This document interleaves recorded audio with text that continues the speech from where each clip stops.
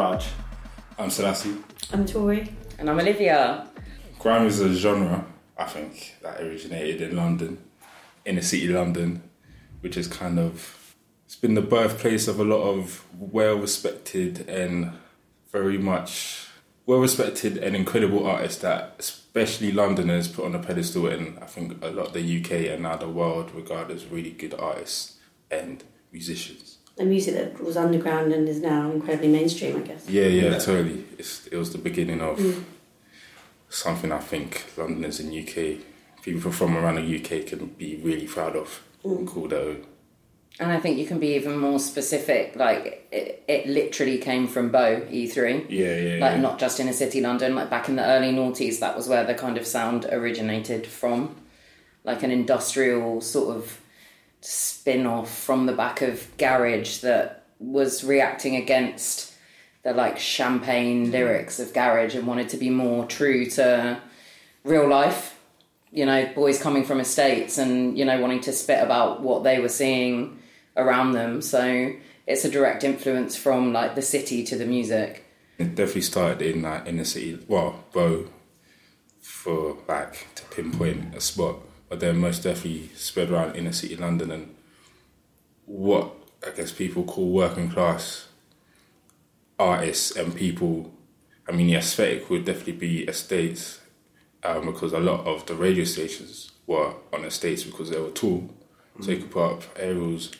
But I mean, just generally around inner city London as well. But I think it's aesthetically that's what it would be. But also, I grew up in North London, so that was just the thing when it came about. I was young and I was at that quite not impressionable age, but the age where everybody is kind of finding themselves and working out who they are, what they like, what they're into. And when grime came about, I was at that perfect age to kind of lap up the wave and the culture, and I was into it, you know what I mean? I was into the artists, I was into the art form, I was into the kind of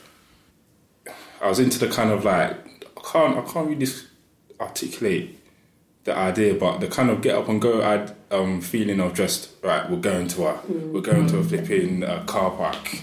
DIY generation, yeah. Like, there's going to be a speaker who's got bars. Yeah. Like, that proper resonated with me, just like, you know what, yeah, let's do this. And I think a lot of people found solidarity in that. We're all in this together. And I think what you're saying as well about the, you know, kind of like, let's all just get up and go somewhere, you know, like going back to the urban environment, a lot of people, or like the kind of very start of grime, is essentially a group of friends, you know, introduced to each other by like their parents who ran sound systems together, or, you know, there were people who were literally within walking distance of each other.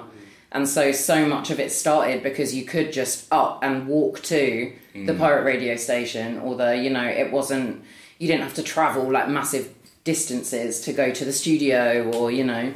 And then do you think then also there was social media, and then obviously because then obviously it was kind of penetrated by Instagram and social networking groups, that it was then easy to transfer that message on a bigger scale as well and do that in a DIY way.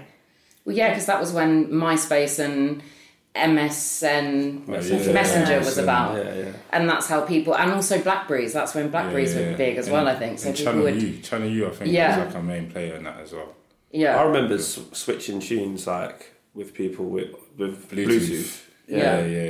That was like a way of days. I think that was after people, like, I mean, I kind of would swap tape packs with people, so you would have like Signbinder or like mainly drum and bass stuff, but then went into grime. But yeah, if you didn't have a tune, you would just be able to like stand really close next to somebody and like Bluetooth a tune over to each other. So, or even infrared before. Yeah. And I think phones so important as well, because not everyone had a laptop. Yeah. So it wasn't just as easy as like, oh, I'll email that over to you, you know, like that technology, being able to share without necessarily needing like a really expensive piece of kit, you know, you could you even make tunes on your phone? Well, people were making that up. People were making people started making tunes on like Fruity Loops, and then like there was, I mean, So Solid, most of that album, the first album was made on Dance EJ, which was like, I think it's called Dance DJ, which is like a PlayStation software where you could, build, there's like the building blocks of basic tunes. Yeah.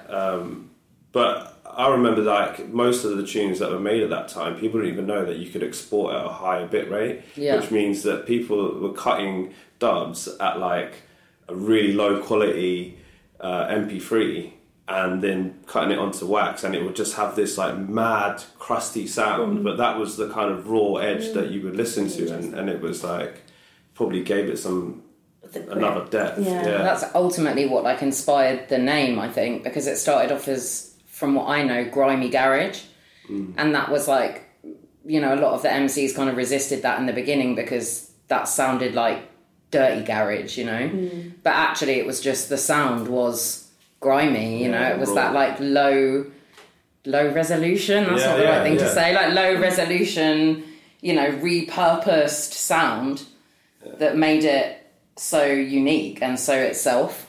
I think if the technology wasn't around, at the time when grime came through, which was the early noughties, I think it was 2002 when Pay As You Go started putting out tunes, is that right? Something like that. But before that, it was punk. I think that's the closest thing you get to what grime was. I think it's changed now, and I don't think you can necessarily say what grime is, but in that kind of protest way, do you mean? Exactly. In that rebellious, the rebel sound, the rebel sound, and also the sound of like the marginalised person, the sound of the person who doesn't have their sound. And maybe that goes back to what you were saying, Selassie, because it's like finally London youth had music to be proud of that sounded like them, that talked about the shit that they talk about, but didn't come from the US. You didn't have to hail up a US hip-hop artist. You could finally be like, no, this comes from my ends. I think the slang was a big part of that as well, being able to speak freely how you speak every day. Yeah. So, slang was a big part of grime. I mean, it's modern in the sense that I think no grime was ever really made with instruments. So it was always made like in a computer.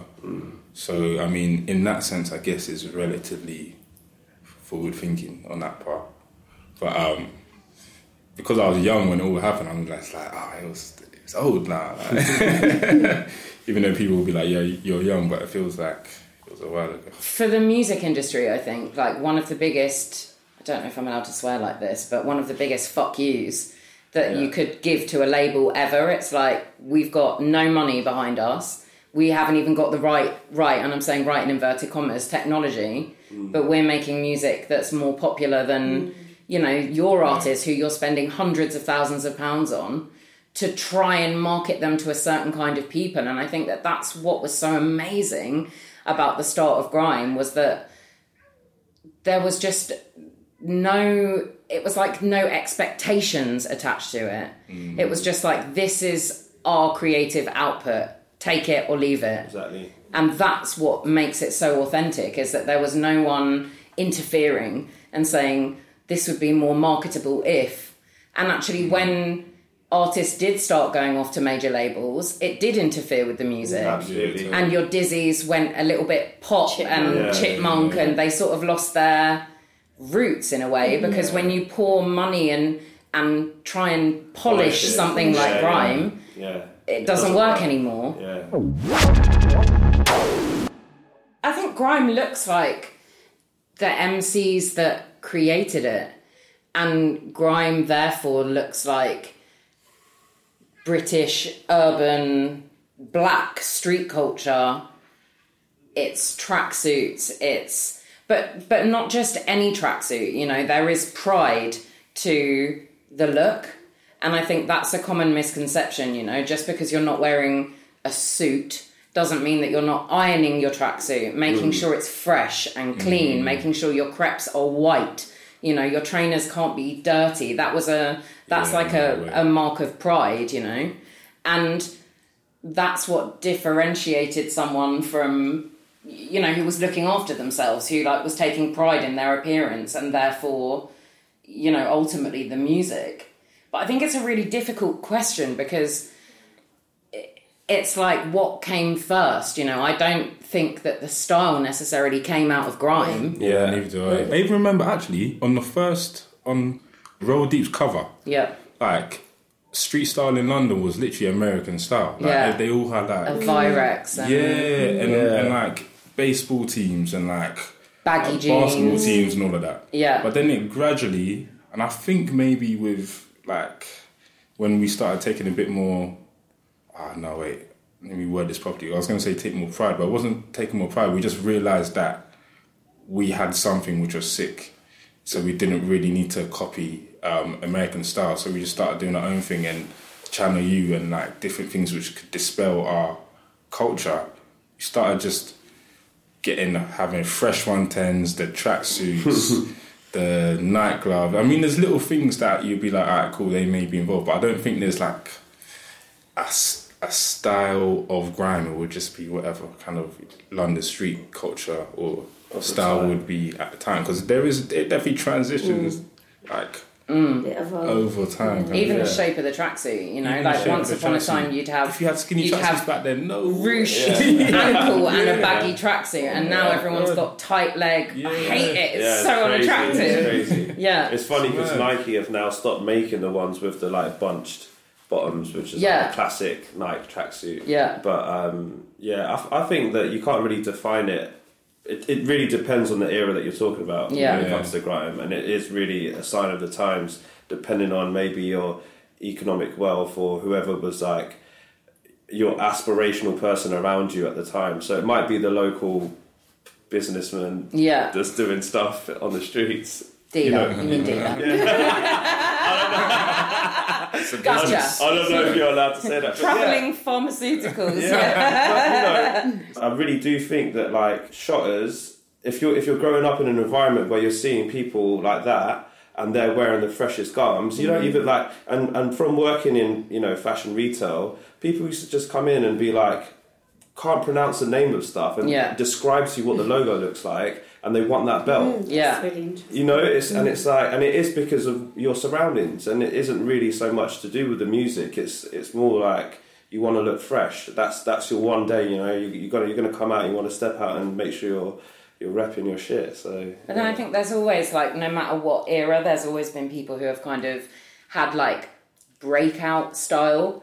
Like Crazy Titch before he was sent away, that iconic boiler suit. I think it was Adidas Y2. Is it Y2? Y3. Y3. Long. Yeah. Just missing one number off there. But he was one of the only MCs that got sent that. They made a conscious decision to send that to him, and he was always kind of like a bit extra. Yeah. And then now you've got Skepta, who, like a lot of the original MCs, I think would probably look at some of the things he wears and be like, no, because he will really push the boundaries. He'll step out and.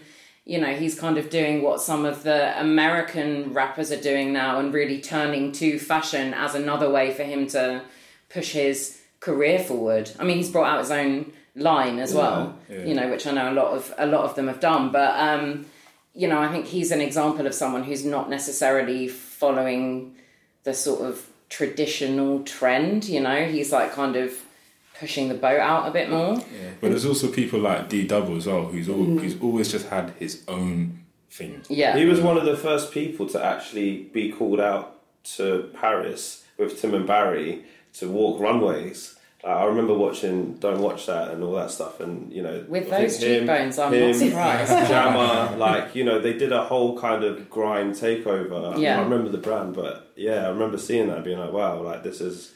And even at that time, I think it wasn't really spoken of, really. But also you can't forget, like, merchandise culture as well. So many of the MCs have their own label now, like Lethal Bizzle's Dench and what's Chipmunk's motto? I have no Cash idea. Motto. Cash Motto. And even the Bluku T-shirts and tracksuits, a lot of the MCs have put their branding... on themselves and on their merch, and that's become something that people want to wear because, again, you want to support your person, your musician, the one that is your guy, basically. The exhibition I'm curating is called Street Style, From Teddy Boys to Grime Kids, And it's essentially an exhibition about an exhibition, which happened 25 years ago at the V&A. And the exhibition, again, it was called Street Style. And it was the first of its kind to have a focus on subcultural fashion in a museum. And at the time, the V&A would never have put on an exhibition like this. It was all about celebrating elite fashion, couture, the best of the best, luxury. But they sort of decided to sort of pivot because they wanted to get greater audience figures, and they felt that would attract a younger audience. So at the time, it was completely, it kind of revolutionised what the V&A were exhibiting. And then also it has a legacy because then after that, there have been many exhibitions that have looked at fashion and subculture. So the exhibition celebrates that exhibition. It looks at exactly the sort of curatorial process of putting on an exhibition that is essentially very challenging because displaying subcultures is always a challenge. So I'm looking at all basically the curatorial process, but then I'm updating it with grime today. Because obviously grime didn't exist 25 years ago, and also, again, to get a younger audience interested in the exhibition and fashion curation, and it's kind of a way of sort of updating it, bringing this exhibition, introducing it to a contemporary audience. So for the original exhibition, Amy De La Haye was one of the curators. She had special advisors that helped her put together each of the displays for the various subcultures, whether it be punk, rockers, teddy boys. And so I'm doing a similar thing this time because, again, I am not a grime expert and I wouldn't know what to put on a mannequin. I could have an idea, but I wouldn't know. So I'm actually sort of outsourcing it in that sense. So I'm asking people's opinion on what should go on those mannequins. And then another challenge is I say mannequins because I don't actually even want to include mannequins for the display because, again, it seems slightly outdated, putting garments on mannequins that won't necessarily, it's what we're talking about, the everyday person, and a mannequin, the mannequins that you would use it could almost look like a shop display, or also they're often of a certain height and size, so they wouldn't be representative of kind of necessarily the everyday person. So again, I think that using mannequins wouldn't necessarily be the right thing to do in this case. So one of the biggest challenges is working out how to display the garments. Again, we've talked about sort of the DIY technology side of things, and also you mentioned Channel U and Risky Rose and stuff like that. Should they also be maybe incorporated in the display? Again, because this is where people were seeing the fashion and all these kind of things that make building out the display so that it doesn't just look like a shop display, and it really sort of actually shows grime fashion as in a proper way. I think it's interesting because actually, especially back in the early days, like grime didn't actually have a face because we weren't at a place yet where everything was instantly image-wise shareable. So actually a lot of people only ever knew their MC by voice through the radio until they started to see something like Lord of the Mics or Risky Roads, or Rewind magazine. Exactly, Rewind magazine. Every single cover of Rewind magazine. They were kind of like the first places that put a face to the voice, I suppose, or to the lyrics. Absolutely. And so actually, I'm just literally thinking off the top of my head now, but maybe that's quite interesting that, like when you ultimately put it all together, everyone's style was, of course it was London urban street style at the time and still is today, in all of its manifestations. And so even if you didn't have like people pioneering the fashions, it was all still under the same kind of bracket, if that makes sense, in a way that if you looked at pop, you couldn't imagine what one person to the next person might look like, I think. Yeah, I'd agree. I did an exhibition 5 years ago, and I had different subcultures, and Skepta did the grime mannequin, and it was a mannequin, a white mannequin, which again is problematic.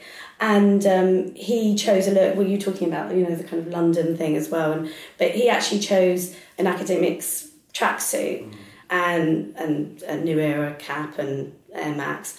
But his kind of quote that accompanied it was about talking about how when Dizzy went to America, he brought back, Averex. and was it Rockaware and Sean John? And Fubu. Fubu, and so that was kind of his point, but then it was twisted and it kind of still looked like a London look, and then again, but the problem with that was it was just one mannequin, and when you're talking about now, we're talking about sort of nearly 20 years of a style. How do you show that? How do you show, like you're talking about how it evolves? How, are there key moments that you go to? Do you start with a kind of an original style? That's really interesting what you said about the voices thing as well. It kind of being faceless is really interesting, because again, with subcultures, often, who's part of your crew because there's certain identifiers. And if it's just a London look, if it's just a London urban inner city look, how do you then suddenly say it's a grime look?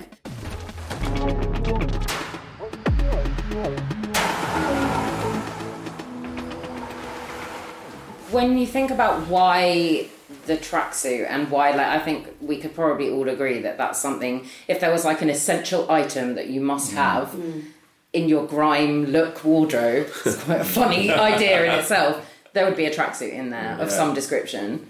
And I was asking an MC the other day as part of a project that I'm doing, because this is a difficult one for me to answer, but I was like, why the tracksuit? And he was like, well, because it's comfortable. I can run in a tracksuit, And I think that the reality of life for, you have to remember that the early noughties was really not that far away from the 90s, when there was still a lot of racial discrimination. I mean, it still exists now, of course it does, but it was very overt.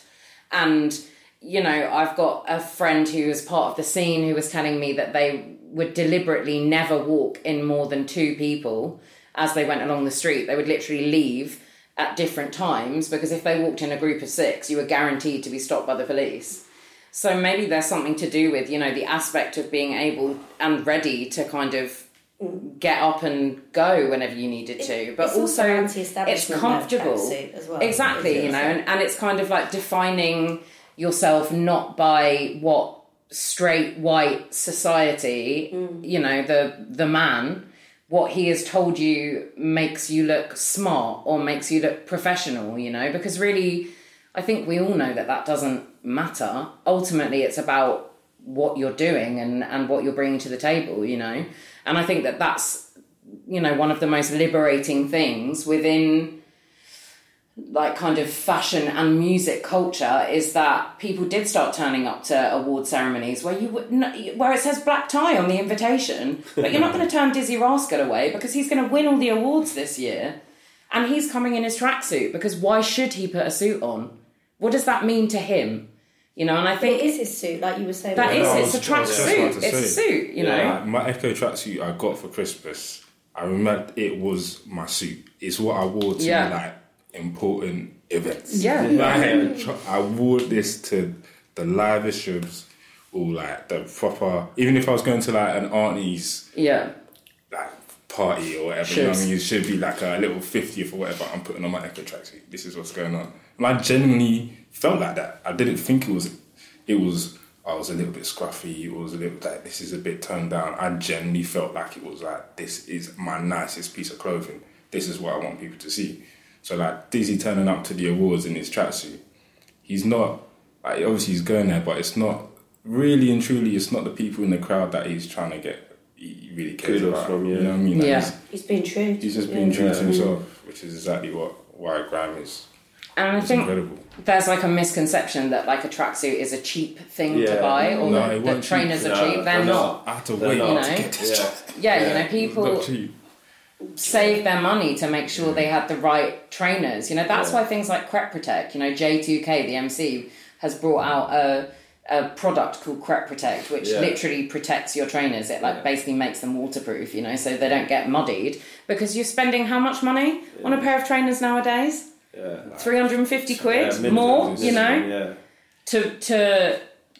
kind of, and that's a statement. That in itself is a statement. It's like the jewellery, when MCs go to Seattle Gold, it's kind of like a rite of passage almost. You know you're making money when you can go to Seattle Gold and have, your chain made with your logo, or your, that's someone who's got the money, who's like made their... I feel like that came a lot later in the game. I do too. Like that, the essence of it was really just about tracksuits and trainers and how exclusive your trainers were. Yeah. And I think Dizzy was probably the first person to do the collaboration with Nike, and he had the tongue-in-cheek trainer. Yeah. And when that came out, everyone was like, "Whoa!" Yeah. Like, but also, if you're talking about like the Air Max as well, that's an avant-garde design in a trainer with the bubbles, and it's a trainer, but it's not a plimsoll. It's not like it's not like a simple trainer. It's incredible. The design and everything was, and it was more. Was crazy. Yeah, and it was incredibly expensive then, like £110, £125 for a pair of trainers.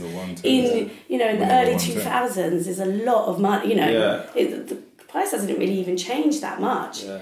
Grime style, whatever that may be, came from a place that was about street culture and then developed as the genre developed into elevated. Something where you can wear something now. If I'm wearing a t-shirt that says Bluku Bluku, that I like DEE. Do you know what I mean? You immediately know who my allegiance is with. And the new era, I was thinking the new era cap with the sticker. Yeah. The sticker as well. and the labels. Yeah. You leave the labels. And out. the tag. Leave the tag. Yeah. Definitely use the tag. And the one glove. It's funny, what did we say earlier? Yeah, we was talking about, What is that, a Michael Jackson thing? No, it's basically you would, like, real road guys would wear a glove on their trigger. It's a trigger finger. Okay. So that you don't have it on your prints. Okay. That's amazing. But then we were saying, like, because you see all the kids in schools would, like, have that. Yeah. And then, like, they would do, like, one hand for the WAP, one hand for doing your homework. But yeah, it's funny because that really, like, that went everywhere. That the one glove, the new era cap, and then the ones with the flaps as well. Yeah. That was such a thing. And then it was like kind of like the beanie version of that. Yeah. And then certainly Nike. And I think like in America, Adidas was probably like a hip hop thing, for sure. But like over here, that didn't really translate. But then saying that, in casual culture, in Manchester, certainly Adidas, the Gazelle is like one of the biggest shoes. But I think in other sort of major cities, Nike, and still probably to the day, is the most important brand. Definitely.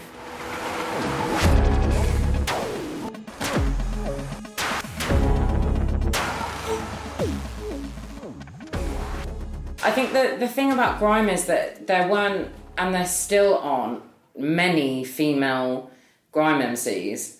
And I think a lot of the females that actually became integral to the scene were often like sisters, friends, girlfriends. They were people who were like there and present, who weren't necessarily getting up and spitting on the mic, I feel like women wore the same as men. It didn't really vary that much. It's interesting for the exhibition as well. It's like, am I to display just the male look, or should I have a female look in there as well, even if it is the same? I think what was the separation was the way they did their hairstyle. It was slick back, like bushy at the back. Yeah, maybe definitely had the baby hairs. And that's another thing again, because with the original Street Style exhibition, so they decided that hair and beauty was too much of a big thing to kind of even think about with the various different subcultures. So they actually just got sort of bespoke like metal headpieces made.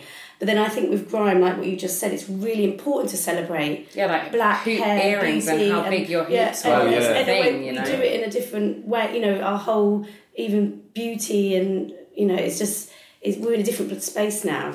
So it's actually really important to actually talk about it, present it, because it's definitely part of it. Yeah, I think the colours you wore as well as a woman was one way that you kind of separate yourself, like baby blues, baby pinks. Yeah. Baby blue as an artist as well. Yeah. I think also like I just remember loads of girls used to wear the prison beads, the plastic prison beads. Yeah. Oh my days, and them slippers as well. The rosary ones. Yeah, the rosary beads. Yeah. Plastic ones. The looks were the same, but if you can do the girl version, you know, you take the hoodie off when you're in the club and maybe you've got like a bikini top on the top, or like a, you know, you make it sexy, you make it, you know, you have a vest, you have a, but you know, it's like the same principles, the same like, you know, and I think that there's a lot of, especially with the actual female grime MCs, you know, they have had to and still have to do a lot of keeping up with the guys. And so it's almost like you can't suddenly come out with a really feminine look, or maybe you can, you know, maybe there's an argument to say that someone like Miss Banks has like, you know, gone and taken that and run with it. But, you know, especially at the time. This day and age, it's certainly a lot more easier to be like that. But back then, I think you were in that environment. You're in a room full of skunk heads and smoke. You know, you can't really be coming in through with your heels on. Like, maybe, I mean, that's probably because it was so male, you know, dominated. But also the practicalities, you know. Like, I don't know if you've ever tried to wear a pair of heels, but I certainly have. and like, there's not in a million years would you find me at Eskimo dance in a pair of heels. Like, are you mad? You know, the way you're dancing wild. To the music, you know, you're skanking to the music. You can't do that in thigh-high boots, you know. Well, actually, I'm sure there were girls that did, you know. But if you really wanted to be a part of the culture, and also if you wanted to keep up with the guys, you know, it's like a, you know, it's a femininity is or has been seen as a weakness. And I think that grime, especially in the early days, you know, people would beef each other. It was about clashing. It was about power, you know, who's going to win. And I think if you wanted to keep up, then you had to be masculine almost in the way that you presented yourself, because otherwise you're an easy target somehow. You need that aggression. And aggression is so important, the rage and the aggression that people were feeling. And you mentioned earrings as well, and that is kind of like the one area that you can really feminise. Nails. You know, your nails. And so everything else. Yeah, long, colourful nails, big hoop earrings, and exactly the same tracksuit and crepes as everyone else. Yeah. You know? Yeah, because, I mean, it's really hard to define a style particularly to what's happening in urban areas, and I hate the term urban, but you know, because everything changes so quickly, and everyone is like, there's a massive pressure to like perform and be like the best of the best. So you're always searching for the new thing. But I think like with the internet and Instagram, everything's become quite homogenized. So you're not really. I think grime was probably the last era of like a tribe era. I agree with that. Of like, you know, where you had your skateboarders, you had grime kids, you had like kids that are into like rock music, punks, and like now because of Instagram, everyone's just looking. Like you can tell when someone doesn't have a style because they're just looking on Instagram. They've just gone and bought the most expensive thing. Stuff, And Instagram makes everything accessible. And I think the thing with subcultures and that tribal thing, there needs to be an element that isn't accessible. You have to know it. And I think you know that's the kind of it mutates organically, and I think that's what happened with grime. And I think now because of Instagram and you know everything is just, it's too easy to access everything. It's just there at a click of your fingers, and you can be wearing punk one day and the grime the next day. And I think you like almost can't have this conversation that we're having now without speaking about cultural appropriation, because it is a real thing, you know, and I think what you're saying about inaccessibility, you know, people who were wearing a certain style back in the early noughties when grime was coming up, you know, you couldn't be a middle upper class white private schoolboy, just chuck on a tracksuit and go down to an estate in Bow and kick it with the lads. That wasn't going to happen, you know. And now, like, a really good example is the difference between the audience at early Eskimo dance, which was, you know, there was, I mean, the mix of people was just a completely different thing. Nowadays, you see a sea of, you know, middle-class, white university students at the front of a gig who don't even know who Wiley is, you know, which is wild. Like, back then, everyone was from ends. They were from your area, you know, that you went to the party, the Sidewinder, you know, it was what was accessible to you. Again, you know, like, people weren't necessarily travelling across to West London to go to a gig, you know. There were wider political implications for leaving your area. Yeah, you know, you couldn't do it. No, you couldn't do it, and not just anyone could come into it either. And actually, I still think that's the same. You know, for any, you know, I think the scene is even the words "the scene" is something that some people think is great, and other MCs and you know, grime influencers or documenters, you know, think is an awful thing that's kind of happened, that it's turned into a scene and not just a way of life, which is what it came from, because that means that people can dip in and out when they want to. People come in and try and appropriate the culture and take the culture, and it's kind of like, unless you're certified, unless somebody is there to back you up and say, no, she's all right, she can be here, you're not going to be there in that room, you know? You can't get into that room. I think grime will always live on, though, 100%, and it will always be referred back to, because I don't really think it is a musical genre, and whether that musical genre is like to the forefront of like probably musical culture at the time, it is neither here or there, or it may be or may not be. But I do think like it is really a mentality. And I think it is really kind of like a mindset as well. The mentality will always be there with certain artists, and I think if certain artists in the future or certain scenes kind of like emerge or kind of come up and they're doing things in a real kind of innovative and DIY way, I think a lot of people will be like, shit, that's how grime started. Yeah, which is what people say about punk. Yeah. And I think jungle as well, probably. Exactly. And I think it's important to say to people who are listening to this that not just any working class black rapper in a tracksuit is making grime music. Grime music is a specific subsection of what is now road rap, Afrobeats, you know, drill. We've got trap going on over here. You know, there are so many different genres that the media, especially, the first thing they want to do is label it. And that in itself is its own inherent ignorant racism, really, because people aren't taking a moment to distinguish what genre artists actually belong to. And I think although the style probably travels across all of the genres, grime itself as a musical genre is a very specific thing. Like even I remember I was listening to this thing with Kano the other day, and he was like, when I came out, a lot of the grime heads were like, is this really grime? Yeah, because he was all over different tempos. Yeah, and he was all over kind of like, it was almost rappy, soulfully-ish beats, like P's and Q's and like a lot of stuff on Home Sweet Home. They was like, is this really grime kind of thing? So he was like, even when I came out, I'm like, Lord is like, and he is rightly so, like one of the most incredible and grime artists.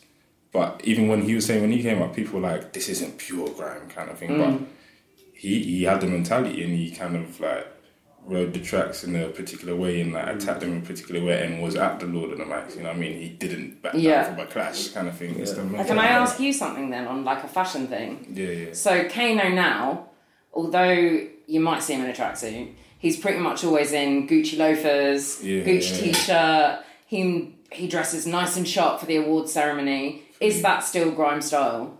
Yeah, 100%. I think he came up through that, man. Of course, he's allowed to do that. Like, he can do whatever. It's aspirational. At the time when you're 15, 16, rapping, you're only aspiring to get those 110s on your feet. When you're his age, now the 110s become Gucci loafers. You know what I mean? It's the same thing. Well, you said it was a mindset. Yeah, exactly. It's 100%. It's a mindset. Also, like, when you have style, you can't, like, you might be able to wear this t-shirt, but you're not going to wear it how I wear it. Yeah. There's certain things that distinguish your personal style. So, I think it's definitely a personal taste thing.